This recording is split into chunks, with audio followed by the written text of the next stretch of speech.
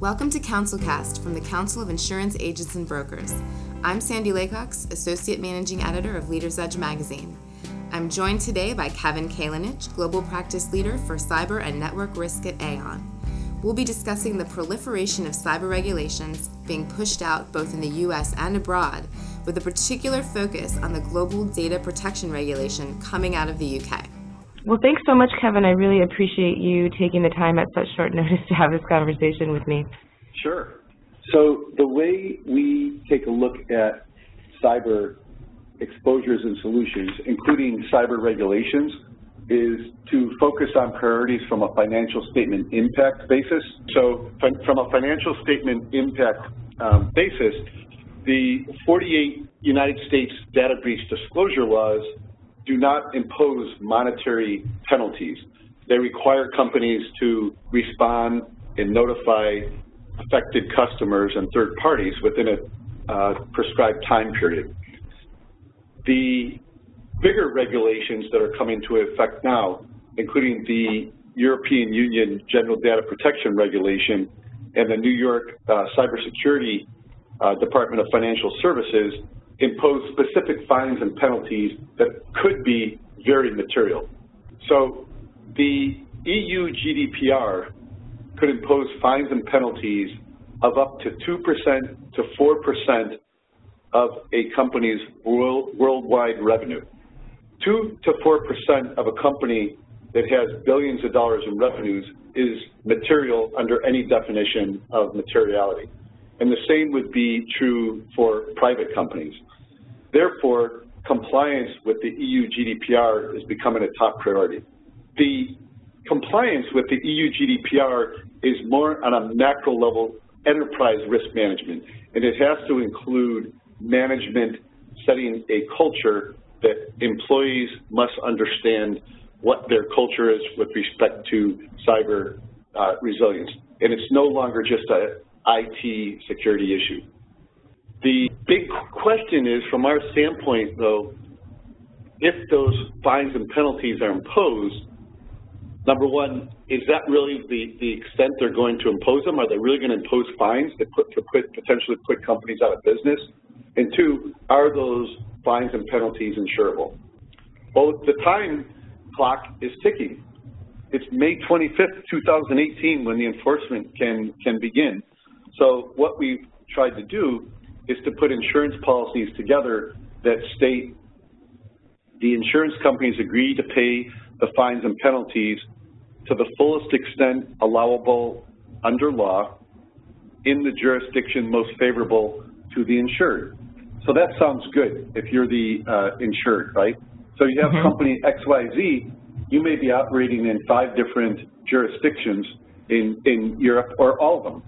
And this also applies worldwide, so it applies to companies in the United States to the extent that they have customers in Europe, or if they have personally identifiable information of customers in Europe, it still would apply to them. What hasn't been determined yet is the country-by-country interpretation of whether those fines and penalties are insurable. So if they get fined a $25 million fine or $50 million fine in Germany and Spain, in Italy, and UK, are those fines insurable? And the best we can do right now is to put that language in the insurance policies to stay to the fullest extent allowed by law in the jurisdiction most favorable, but it still is a gray area. We've reached out to law firms that have given us different interpretations. Some of the law firms think that based on prior fines and penalties in other areas, it may be insurable, and other law firms have said they don't think it would be insurable.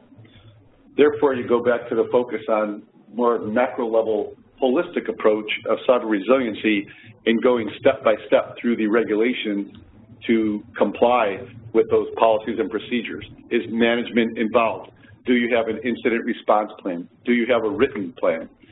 And the good news for the EU GDPR is it's so comprehensive that it can also help you satisfy some of the other 2018 regulatory requirements, such as the New York Department of Financial Services, which is another one that you had mentioned. The reason we didn't start with that is because that is a little bit more narrow because it applies to, quote unquote, covered entities in financial institutions such as banking law, insurance law, or financial services. And it doesn't apply to all entities in all industries and geographies. Right. However, that law went into effect, and the first certification of compliance with that regulation was due February 15th, 2018, so it already is in effect. The reason I didn't respond so in breadth and depth to your questions on that and why it could become significant, but why it's not top priority or top from a key performance indicator standpoint yet is that it has to be adopted by the states in order for it to become effective. So it's still a little bit futuristic. Right, right.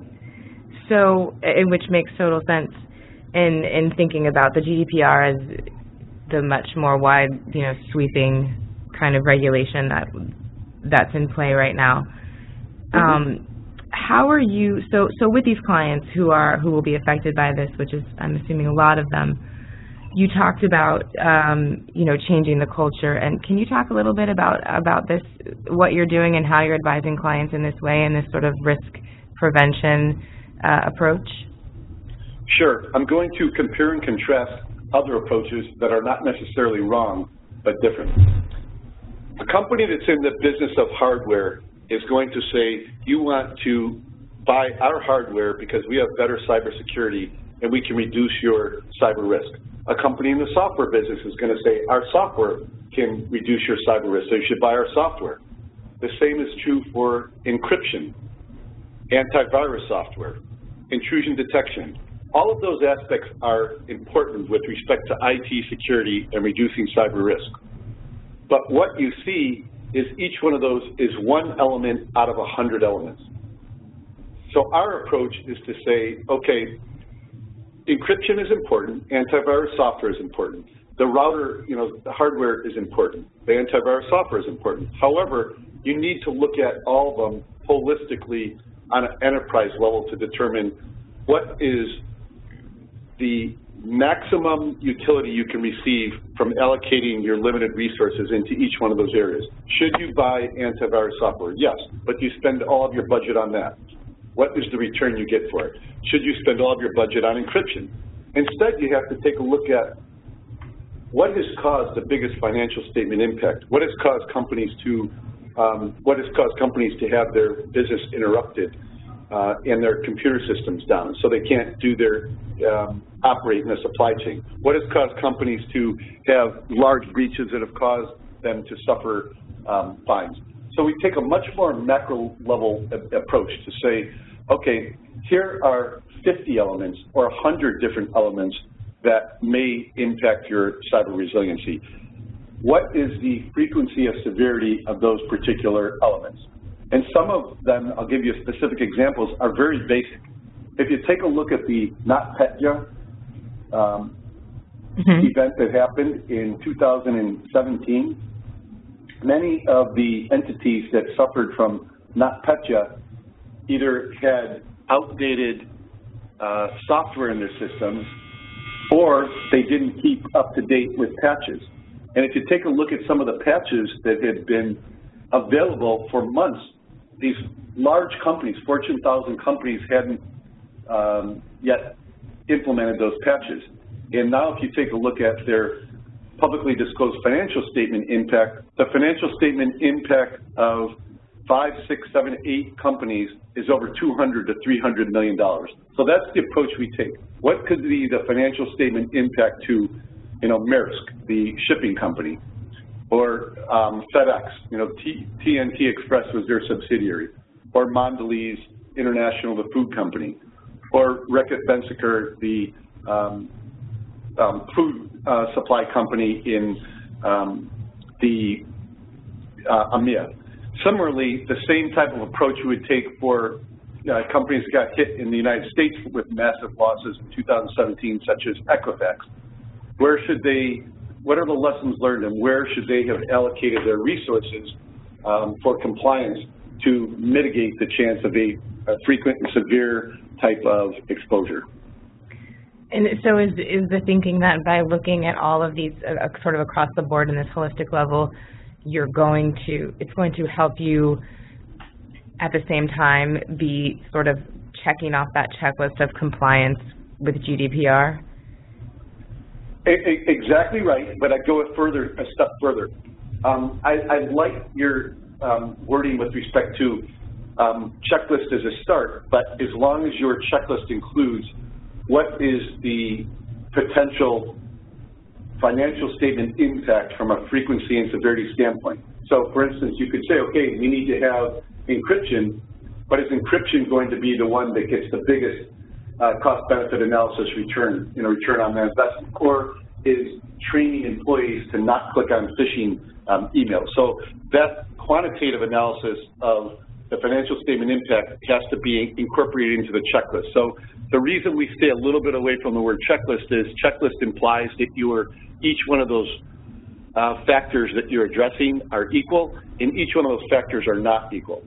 There are some factors that are much more important in, for instance, segregating your most important data assets. So even if bad guys get into your system, your most important assets are segregated so they don't get to the most important assets, for example. And so that frequency, severity, cost-benefit analysis has to factor into your checklist. Makes sense. How are your clients responding to this? Can you give us any insights there? So obviously, we can't use the names of specific clients. Sure. Correct. Right. So I'll give you a little bit longer, probably, answer than you're looking for. As of December 31st, 2016, okay, December 31st, 2016, there had only been 7 cyber incidents that have been considered quote-unquote material. How do we know that? Because that's how many incidents were notified to the Securities and Exchange Commission as quote-unquote material. In 2017, there were 9 new incidents that were reported as material under publicly disclosed documents. So that tells you that the awareness and education of our clients has grown tremendously. However, because of the size and complexity of many of these clients, the time it takes to implement best practices on a company-wide scale can take years. Take, for example, again, the Fortune 1000 companies that were affected by NotPetya. They may have had 5 or 6 acquisitions in 2017. So even if their main systems were strong and were cyber resilient, those acquired companies don't automatically get implemented into their new systems on day one on the effective date of their merger. So they have to practice the same cyber resiliency to bring those other legacy systems up to speed. So our clients, the awareness and education has risen tremendously. The execution, though, is just starting where it probably should have started years ago. So it's going to take years for them to get into full compliance. And that's true of the EU GDPR. We have not had one client tell us that they could be 100% compliant by May 25th, 2018. So what is Aon advising? Aon's advising to show how they are compliant and what steps they are taking to be compliant and how they're addressing each one of the issues. Because if you look at the EU GDPR fines and penalties, it's a little bit different than the US. Their fines and penalties are predicated on were you compliant from a processing standpoint and guideline standpoint? Did you have procedures in place to address these? Their fines and penalties are not predicated on the size of a cyber breach, like they are in the United States. So the compliance and the evidencing of what steps you're taking is very EU GDPR. Along those lines, you wrote an article that discussed the added benefits for a company in being compliant with GDPR, ranging from company cost efficiency to help with mergers and acquisitions. Can you discuss that a little bit? Sure. If an entity culture is set from the top, then you can have a coordinated, unified approach, which means everybody is following the same policies and procedures. So separate and apart from the fines and penalties, if everybody is coordinated, that can create tremendous efficiencies in the sales process, in the supply chain process, in risk mitigation process. So again, separate and apart from the cyber regulatory compliance, you can create efficiencies in each one of your procedures in working with other colleagues in your organization to understand which data are we permitted to access, which data is prohibited from accessing. How do we use that data? And when a company starts becoming more unified and use more coordination for their collaboration, a company can become much more efficient instead of reinventing the wheel from one department to another department to another department. Can you discuss how, you touched on the fact that you're looking at insurance solutions for companies working under GDPR and other cyber rules. Can you discuss how this compliance and risk prevention strategy helps gain them better insurance solutions? Are they looked upon more favorably from a risk standpoint? Great question, and the answer is going to be a little bit more complex with caveats. Here's why. There are now 75 different cyber insurers that Aon has placed cyber primary insurance with, which means 75 different applications, 75 different underwriting processes, and 75 different policy wordings.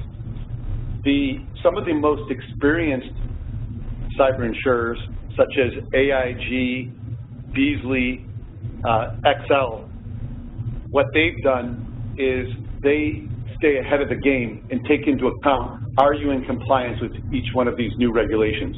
If you're not in compliance, how are you not in compliance, and how does that affect your financial statement? They take into account those regulations, and they require you to address any shortcomings you may have with respect to such compliance. Some of the newer entrants for in cyber insurance writing are trying to grow their revenue and are trying to grow their book of business, so they might have to compromise on some of the requirements under the due diligence. So it's not a one-size-fits-all approach. Some of the more experienced insurers are taking into account the new regulations and requiring that they be addressed, whereas some of the newer entrants into cyber insurance are trying to win business, and so they may have to take some shortcuts on compliance with some of the regulations. So it sounds like there's a lot of different options out there at this point. A lot of different options out there, and it very much depends upon the objectives and priorities and the key performance indicators of an insured, of the entity. Is it really important that they get an experienced insurer that already knows where the bodies are buried, they already had experience with claims, or are they just trying to look for their lowest premium possible? And all of those different criteria are actually reasonable criteria to consider, take under consideration, and you have to figure out what works best for your organization. So flipping gears quickly, I just wanted to, you mentioned the New York law and the NAIC model law. I just would love to hear your thoughts on what you think might take hold here and if you think the GDPR will have any effect on U.S. regulation.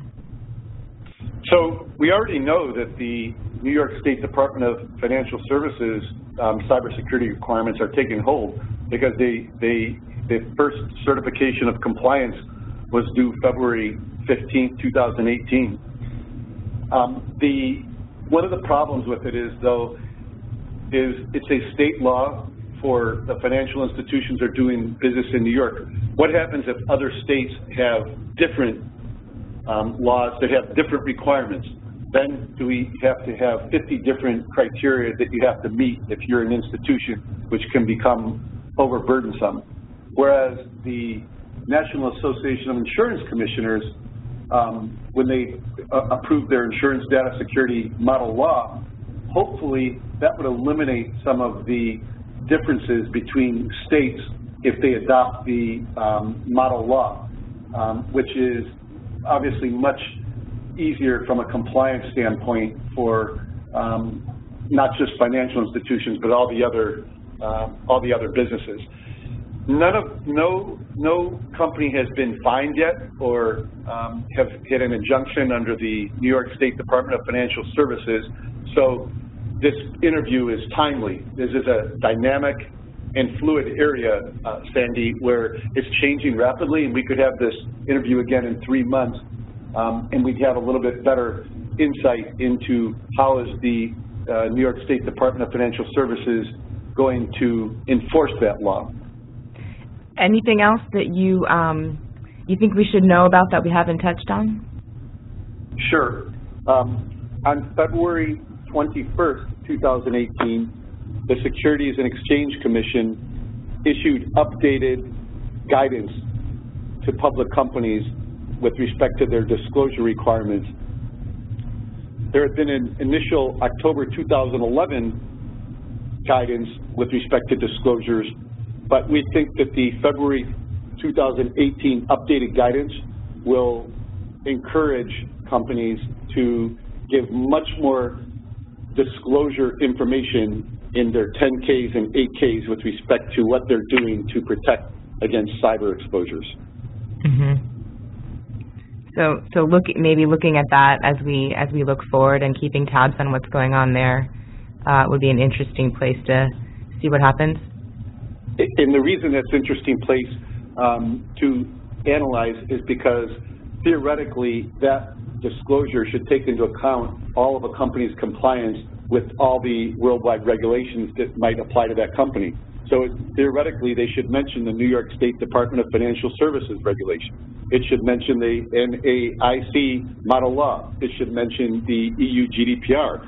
And it should say whether the entity thinks that those regulations apply to it, how does it apply to it, what is the company doing to mitigate the exposures to those regulations, and then finally, are they buying insurance that is adequate to cover potential liability if there was liability from one of those cyber exposures. Well, we will keep tabs on that. I really appreciate you talking with us about this, and you know, as you mentioned, this is a very fluid topic, so perhaps we can catch back up with you again in a few months. Sure. Sounds good. We'll wait for the next cyber event. All you have to do is wait a week or two, and there'll be another big cyber event, and then we can see what the fallout is. Exactly. Thank you for joining us for CouncilCast from the Council of Insurance Agents and Brokers. And for more on cyber regulations, check out our cover article in the April 2018 Leaders Edge. Until next time, be sure to follow us on Twitter for all the latest updates. We're at the CIAB, and don't forget at Leaders Edge Mag.